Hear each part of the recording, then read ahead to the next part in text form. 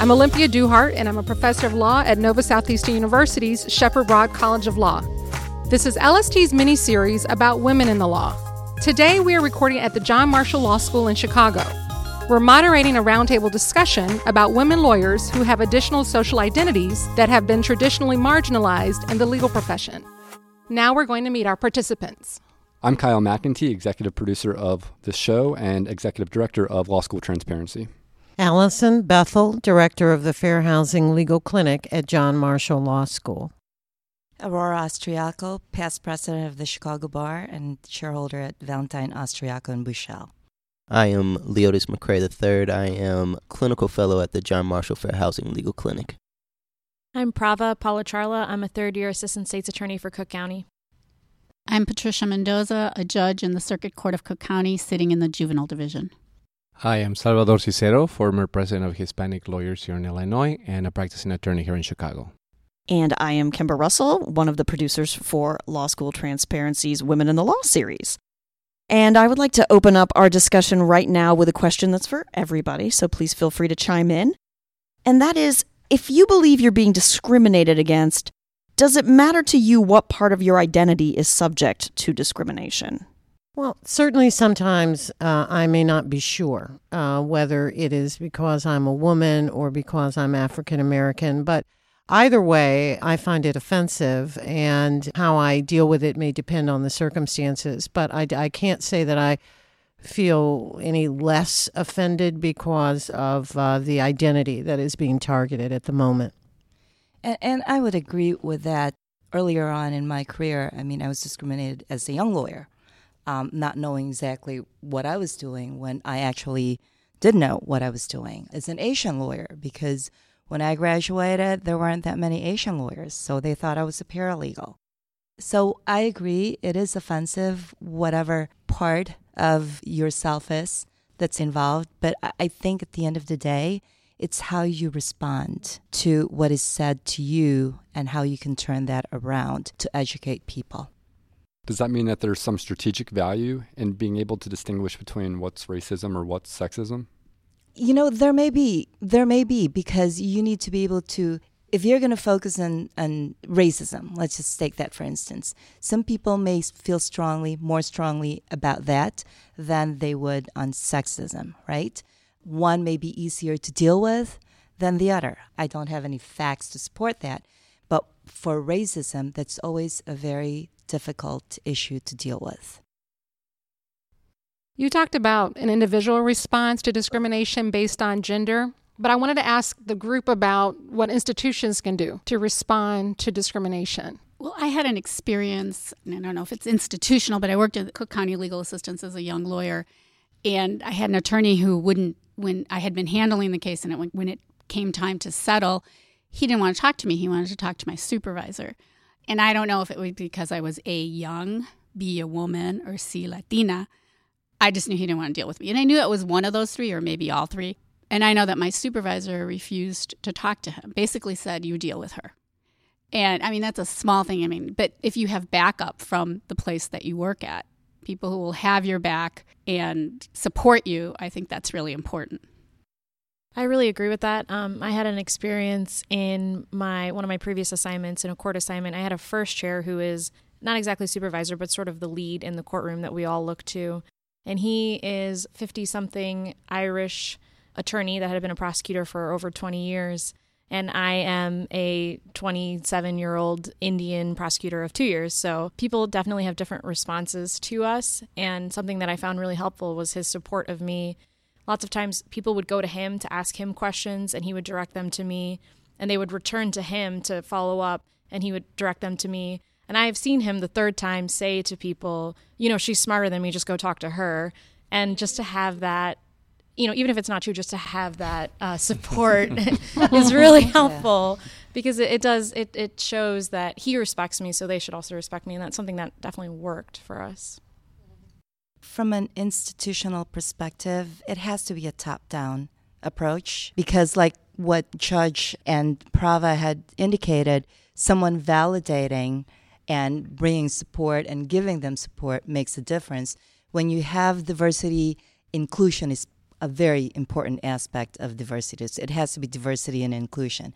So in a big organization, if you actually have, a white guy who's at the very top embracing diversity and embracing you, that gives validation to the importance of you, the importance of having a woman in the leadership, or having, an Indian or an Asian in that level. And people pay a little bit more attention when you've got someone that has the power to actually say, you have to do this. Yeah, I would agree with that. I've spent a good number of years as a civil rights lawyer, so I have sued corporations and I have represented individuals. And one of the things that I see so many times with corporations that are sued, and no matter how the case is resolved, is denial. They find it really, hard to believe that this would happen in their company, and think it's really an isolated incident. And so from that experience, I think one of the suggestions and one of the things that I would say is that institutions need to have really definitely what Aurora said from the top down, and it needs to be an ongoing commitment that is longstanding. It's not something that just we're going to do 6 months of training following this lawsuit. We're going to have all of the board members go to this CLE or this conference. It needs to be something that is a sustained effort within the corporation to effectuate the change and to keep it going. I mean, I've worked in the government, I worked at the American Bar, and now I have a small firm. I find that it always helps to start the conversation, because I found that in resolving conflict in various settings, many times we assume that the people say things to offend you, right? People say things for many reasons. Some people are offensive without realizing they're offensive. And if that's the situation, at least there is an opportunity for change. And the only way you can bring that up is by opening up talks about that. So what Allison is saying is very important in terms of having forums where people can speak about the issues that are important to them, because the person on the other side may think to themselves, you know what, I hadn't thought of that. I didn't realize that doing these things that are maybe very acceptable in their culture or whatever are really hurting somebody else, are really bothering somebody else. Now, if they refuse to change, then you have an issue, right? In my experience, most people are at least willing to think to themselves, you know what, I hadn't thought of that, and now my perspective's changed. And that actually is a very good point when it comes to unconscious bias, which people don't understand and realize that they have that biases in them. But really, it's in everyone. And we just need to be able to address it and bring it out and understand that exists. So we talked about a lot of success stories, but a lot of times these initiatives fail. So why do you think these initiatives are often unsuccessful? I think it's because there really isn't a real commitment. There's somebody's made a big deal about it. We got to deal with it. Let's deal with it. Okay, checked. We've done the diversity training. We've done the whatever. We've checked all the boxes that they're making us do. But unless there's an ongoing commitment to this, it's not going to work. How would you measure or how would you evaluate an ongoing commitment? Well, that's a good question. But whatever is done when the initial thing is brought up has to continue to happen. Can't just be like, well, we did that. We've got to keep doing it. So, Judge, would it be fair to say you're talking about not putting it in a silo? We did the diversity stuff on Tuesday. Exactly. It's not full integration. Right, exactly. Right. It has to be a full integration because it permeates and it cuts across everything that we do. In the legal profession, I think a metric, if you're going to look at metrics on whether it could be effective or not, is look at the partnership level. How many women partners are there who are diverse? Or male partners who are there are a lot of male partners, but diversity, that's on there. I just corrected myself on there. But, if you look at that, that's a good gauge. The percentage of, let's just say, women or minorities is probably a good percent, 45, but you're not going to see the equivalent in partnership level. Same thing with corporations. How many CEOs or C-suites are, women or minorities as compared to the population? Very small. You will never have the same equivalent as the percentage in the population. I think they're difficult conversations to have. I think they are difficult to sustain. I think one thing that can help is having diversity officer or someone who is looking at it constantly. It's also something that changes. So there's sustained conversations that you have to have, and you have to really inculcate it to your entire organization from the top down, from the inside out, in order to make it work. You know, if I can just add one thing, I'm sitting here getting angry as I think about it. Usually these things, it keeps happening not from top down, from a bottom up. When we finally had enough and we snap and we're like, okay, we're going to organize, we're going to make this, bring this issue to the forefront, then the powers that be are like, okay, we've got to deal with it. Okay, we've calmed them down. Now we're going to go back to the old thing. And that is really frustrating. Even now, it's still happening. Even now, the Latino bar is going to the chief judge going, we need more Latinos. Why is this still happening? We're still bringing the issues to them as opposed to it being top down. Can any of you talk about how you manage your identity at work? I mean, there is some tension between being a professional Black and a Black professional, right? And how you manage that identity at work for fear of standing out or desire to fit in. As a young lawyer, and I started practicing with a private firm, and I was one of only 2 women, and I was the only Black lawyer there. And of course, I wanted desperately to fit in, and I joined everything. I joined everything that they told me to join. And of course, these were all the places that they had joined. And what do you mean you joined everything? Oh, I joined the Association of Women Lawyers, the Academy of Florida Trial Lawyers, Executive Women of the Palm Beaches. I mean, I just did everything, and I joined everything that I was told to, that they had been involved in. And what was interesting was, after a few years, I began to feel just, kind of empty. First of all, I didn't really develop close relationships with the folks in those organizations. I don't know that I felt totally comfortable. I don't know that I felt totally welcome. It just didn't work. And also, it didn't really generate much business for me, which as a young lawyer in a private firm, this is something that you're expected to do, that you should be doing for your success, is generate business. So I decided to change my strategy, and I began joining organizations and things, first of all, that I was interested in, and number 2, that related to me more as a young African-American lawyer. And what happened was I developed, first of all, some wonderful friendships, which made me feel more connected, not as much alone. Secondly, I began to develop business for the firm. And business that the white partners were not in a position, the white male partners were not in a position to achieve because they didn't have these contacts. And finally, as I rose in these organizations to leadership positions and presidencies and so forth, this began to help my career in a much bigger way. To be president of this bar association, began to really generate other things for me. So what did I learn from all of that experience was sort of to thine own self be true, which maybe seems, pretty simplistic. And why didn't you know that in the beginning? But just trying so desperately to fit in to that mold did not work for me, given my different identities.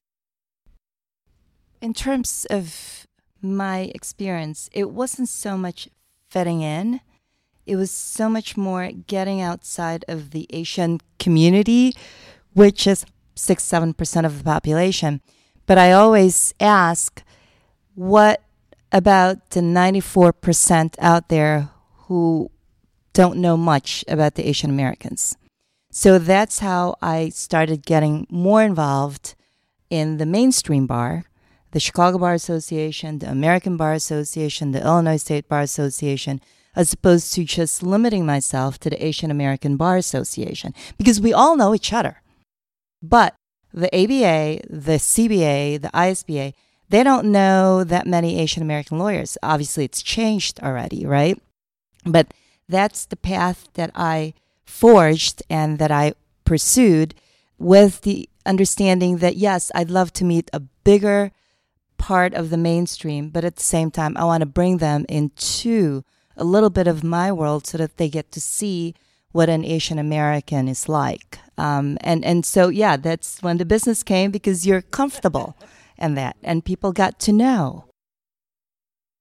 When I left the government and I opened up my own firm, everybody started sending me immigration work right away, right? I don't know why. So I started practicing immigration because all this business was coming in, right? I am a different person everywhere that I interact with. So to your question, I think that you develop multiple personalities and different skills. Some have to do with your business, right? So, of course, if I'm getting all this immigration work and Univision calls me and says, can you do an interview in Spanish? Absolutely, because that is for my firm. I have to make a living, right? And then you kind of own it, right? And you work that way. But in the CBA, I was recruited to the CBA out of a need of, hey, we need more Latinos at the CBA. We don't have that many Latinos. And so I also saw an importance of my role as a Latino to open up for the people behind us. Judge Castillo, who's our chief judge here, was speaking recently about always being the first. And when you have that experience, you realize that you kind of feel like a larger duty to your community. So when I speak to younger lawyers, I always say to them, whether you like it or not, people in your community are going to look to you for leadership. And you didn't ask for that. It's not something that was conscious in your mind, but that is the way, in my experience, that America works. And to quote another judge here in Cook County, you have to pass the door, and then you look back, and then you grab the guy behind you, or the girl in this conversation, and you pull her through the door, because that's kind of pay it forward. I'm sorry, Olympia. There was something that you said, I think that is worth addressing, the distinction between being, in my case, the professional Latina or Latina professional. I have no problem being a professional Latina. I would have a problem being what did you, now I confused myself, but where somebody's just using me as, here's our Latina. The minority on display. Right. And that's what actually happened to me at a place that I will not name, but I remember I'd never been called into any meetings. I'd been kind of marginalized the whole time I was at this place. And all of a sudden I got called into a funder meeting, and I'm like, why am I here? And it became clear because they were holding this agency accountable for not hiring minorities. And so suddenly they were like, here she is. And not only did they bring me for that reason, this white male started to explain why minorities weren't coming to work there, because they had debt, because of this, because of that. So he was explaining away our entire experience. So I do have a problem. Yeah, I don't want to be a professional Latina. I want to be a Latina professional. Did you guys want to add anything, because you're relatively new in the profession? Just going off that, I think I agree with everyone, and I agree that for me it's always been about fitting in. It's often about fitting in, but for me, I think what's interesting is that it's fitting in both communities. So here or in law school or in work, I'm a lawyer that's Indian, but when I go home to my family of engineers and doctors, I'm an Indian that's a lawyer, and it's different.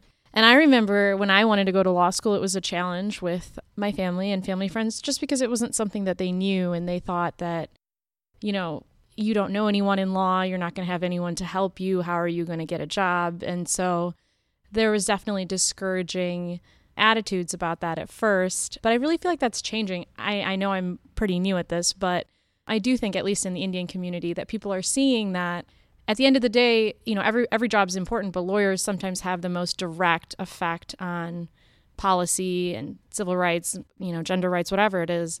And so people are seeing that that's an important thing. And if you want your community's interests to be furthered, that's an important profession to be a part of. So that's definitely something I'm seeing more in the Indian community. And as a result, hopefully we'll be seeing more in the legal community, because at least I really related to something that in the podcast, Fatima, something that she said was, if I kept waiting for a Muslim lawyer to look up to, I'd have never met one. And that was kind of how it was for me. I didn't know any Indian lawyers before I went to law school. I didn't know any lawyers before I went to law school. I think that it's about fitting in, but I think it's about melding both communities.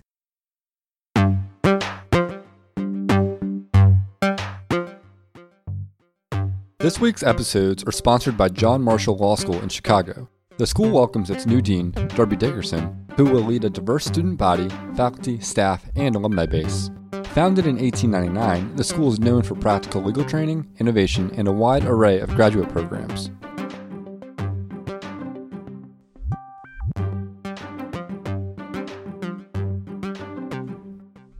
I want to hit Leotis on this one. Can you specifically recount a time when you felt you were valued solely for the diversity that you offered to a group or an organization? Actually, I spent a lot of time avoiding putting myself in those situations. When I was first getting ready to graduate from law school, everyone is applying for jobs. I had the opportunity to go to a number of job fairs and visit a number of firms.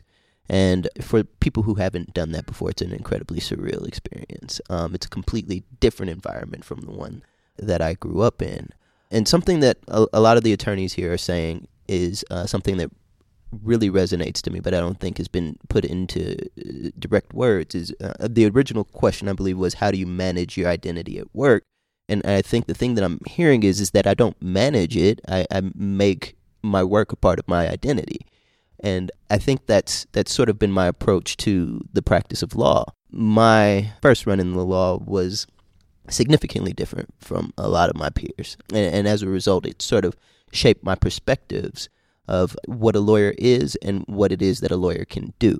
As a result of that, it changed sort of the direction that I would take in life, and ultimately the directions that I would take as I became a career professional. But ultimately, I think the key thing to take away is that I do not stand for being a token anything. My purpose is to make sure that that's clear. That's the reason why I'm an attorney, is to make sure that I'm not a token and that no one is ever a token and no one ever needs to be. And I hear Leo on that one.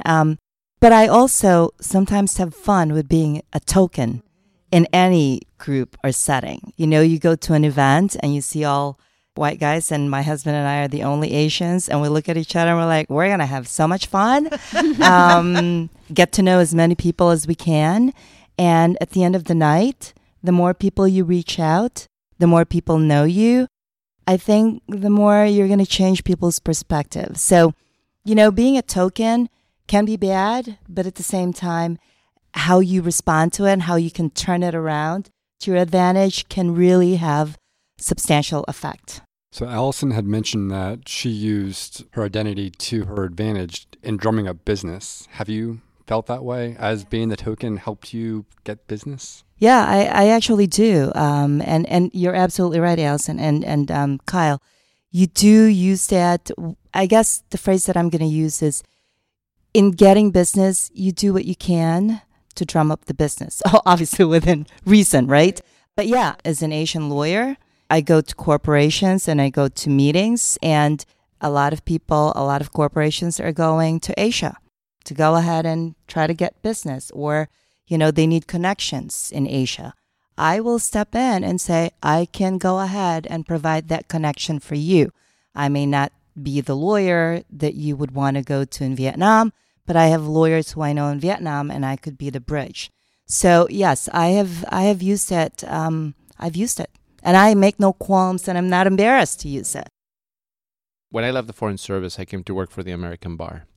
And when I first started working, I was having a conversation with one of the advisors. And as I was having the conversation about the legislation we were working on, it dawned to me precisely what Aurora is saying, which is that advisor couldn't do what I did. Only I could do it. And so when it dawns on you, it's like, oh, okay, so because I speak all these different languages and I am culturally apt, and that is a skill that's unique to me, then I bring more to the table for that particular job.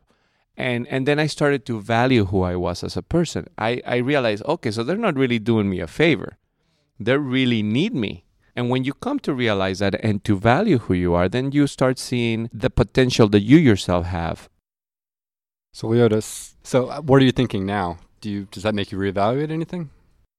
I think the fundamental issue for me is still that I don't want to work for a company because I am what I am. When you become a what instead of a who, that becomes an issue for me. And I hear what they're saying. I think the issue is that they're looking at it from a different angle than I am. I'm looking at who is it that I'm working for. And I think that they're answering that question, but in a different context. The people that they're working for are people in their communities, people who don't otherwise have that access, that bridge, as Aurora put it, those individuals who otherwise wouldn't have access to. And I think that's a very valuable experience, but I don't think that's intrinsically related to my links to my selections in possible career paths. I think that my purpose as an attorney is to act as that bridge between this otherwise inaccessible institution. However, I don't want to be someone's ticket out of having to engage in that system. And you're really talking about, I think, being able to leverage your own agency. How can I use this, as opposed to what the judge talked about, being trotted out like a show pony. We have one in a box. We're going to go find her and bring her here to the table, right? So we're talking about being able to leverage your own experiences and your own social identities for your own benefit, whatever that cause is. I think it's like coming at it from a position of strength or a position of weakness. I mean, Aurora and Sal are talking about it from a position of strength. They bring something and they're like, you should recognize this because I'm bringing something, versus somebody going, just kind of using you. I don't want to be used. I want to be acknowledged.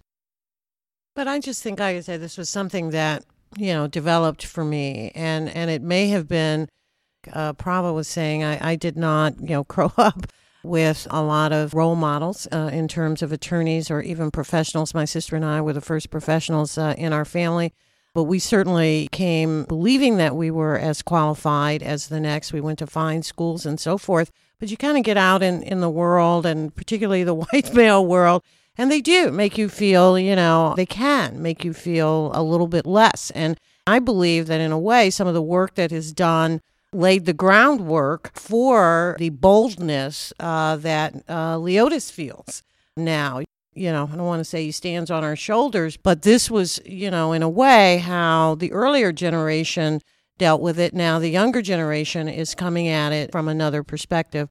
I'll also say that I think in addition to fulfilling our roles and recognizing, our worth, I think what has happened in the process, what Salvador was talking about, is that the firms, the corporations, indeed even law schools, are recognizing the value that you can bring as a diverse lawyer, as a diverse law professor, whatever you're in. And, it all does really translate into the bottom line for the firm, not only the money, but in the end, a better institution, like you started out talking about. Now, Allison, you talked about how there seems to be this generational divide. I want to get Prava's insight on when you are faced with a situation such as we've spoken about here, how do you communicate to other people about whether and or why you feel marginalized based on being part of an underrepresented group in the legal profession? I actually really agree with what Allison said. I think it's different. I do think there is a generation gap. When she was talking, I just remember this survey that I read once, and I wish I could remember the source, but it was a survey of millennials and what they expect from their jobs. And it was like they expect to make a good living, make a difference, and feel good about their jobs at the end of every single day. I mean, it was like unreal, the expectations we have.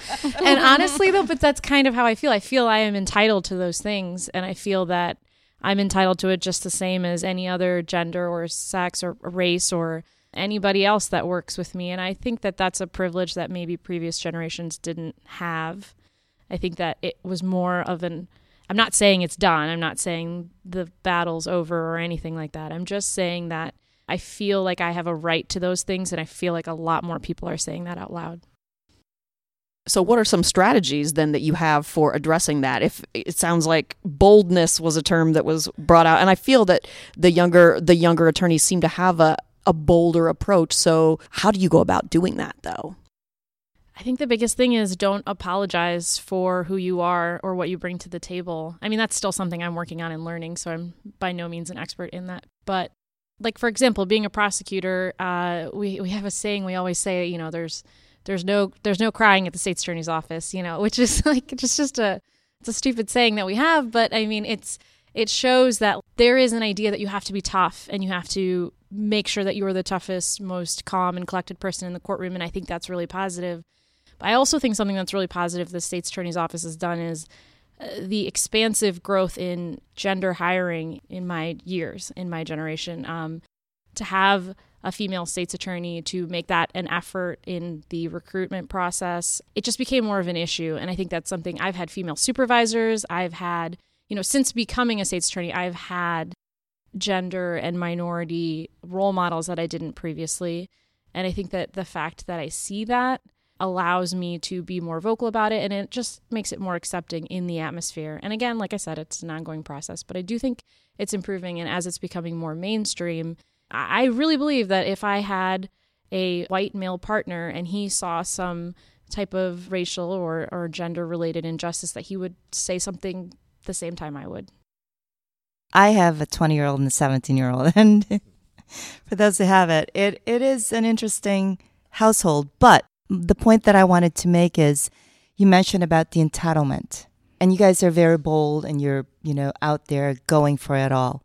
But I worry sometimes how much of the millennials, how much of what you have not experienced, what we've experienced in our generation, is not transcending to the millennials, that the hardships, the discrimination, the diversity and inclusion issues, the women issues, how much of that is not really being transferred onto the millennials.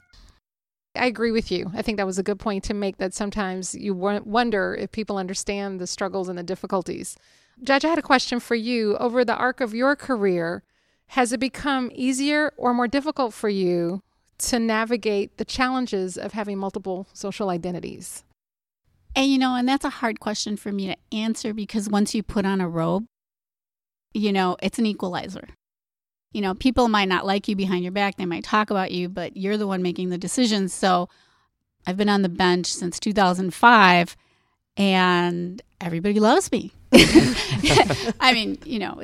Everybody's respectful. Everybody's polite.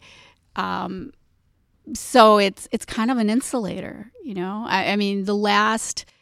when I was running for judge, that's probably the last time that I saw things that were kind of a little disconcerting.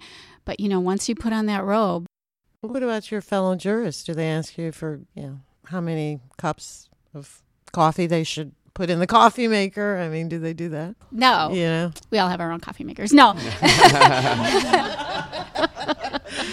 No. I suppose, I'm very blessed. I love my colleagues.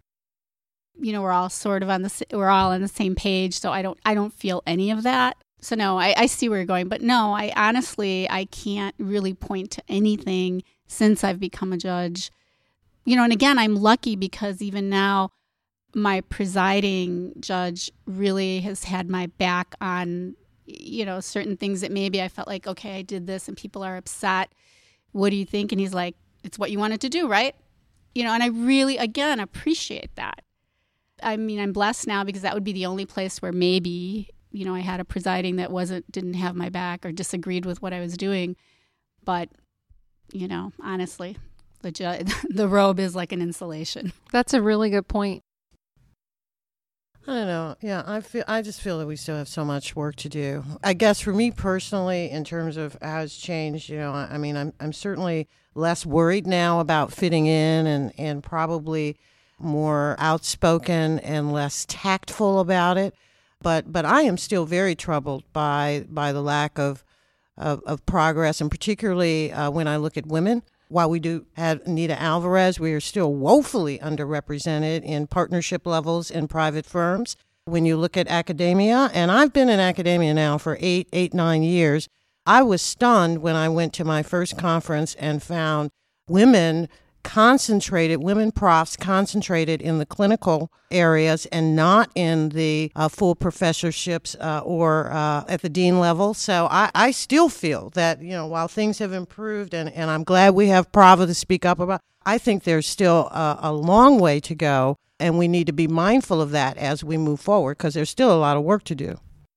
I'm a younger attorney, so I don't know the sort of world that a lot of the other individuals sitting at this table grew up in or came to their own in. I wasn't at a courthouse that was predominantly, well, I am still at a courthouse that's predominantly male and predominantly white, but that had a less than 5% minority or women ratio. It's a different world for us. There has been progress. But that being said, I think that's at some point the progress starts to become your enemy, right? That the more progress there is, the less individuals are ready to hear that there are issues. Going back to sort of the show pony thing that we were talking about earlier, it's like, of course we're integrated. Of course we're now diverse. Just look at this. Just look at our Judge Mendozas. Just look at Salvador. Just look at these individuals who've made it. There are no issues anymore. That we've come to this post-segregation era, and as a result of that, we don't really want to hear it anymore. This is the system that we have. This is the system that we want. This is the system that works. And unfortunately, it's a system that still disproportionately works for a very select group of individuals. That goes to what I had mentioned earlier about really the experiences that the older generations have actually gone through, and really those experiences that we've had, experiential learning, are we transferring that to the younger generation? But I also agree that, yes, we've advanced, but we need a lot more that we need to do. But I also worry that, the people who have been very instrumental in us moving forward are going to be out. They're going to be retiring. Those who have been very good friends of ours on the top level are at an age where they could be done in the next few years. And if that's the case, then where do we start again? Who takes on the baton on that level for the women, for the minorities, for the younger generation? And I think that's the problem with the millennial thinking. My fear is the complacency. This has already been resolved. And I'm like, well, maybe, so far, like I said, it's been more bottom up than up down. And if the millennials are like, it's taken care of, then who's going to be, bottom up?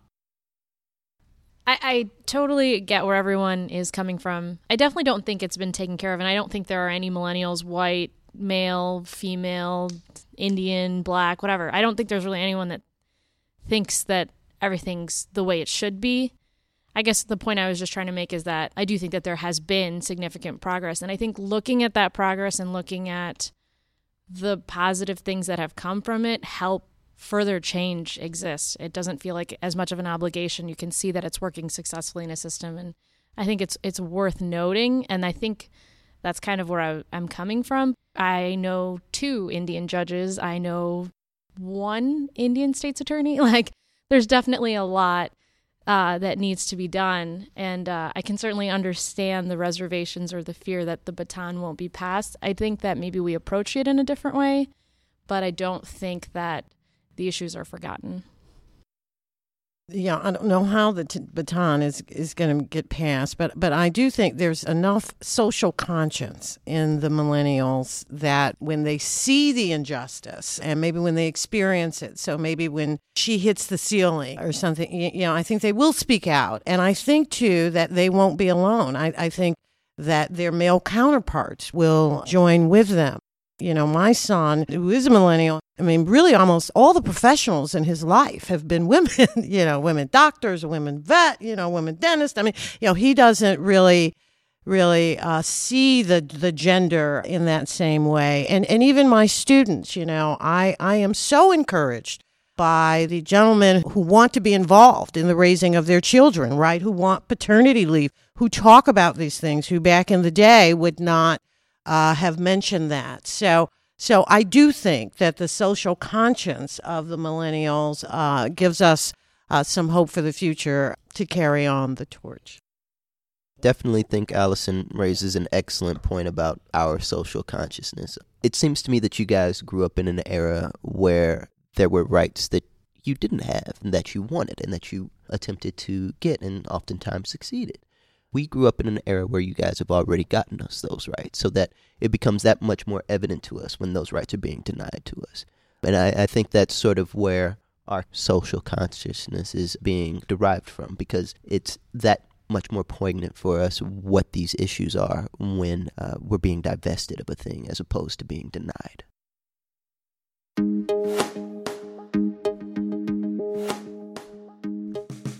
I want to thank all of our participants today for a really good discussion at John Marshall Law School in Chicago. Next week, we will be discussing solutions. I'm Olympia Duhart. This episode was produced by Cal McEntee, music by Brad Kemp. Thank you to Kimber Russell, Marissa Olson, Ashley Milne-Tite, Karen Ulrich Stacy, and Susan Poser for your help. Women in the Law is a production of Law School Transparency. To learn more about LST, visit lawschooltransparency.com. To learn more about this mini-series, visit lstradio.com/women.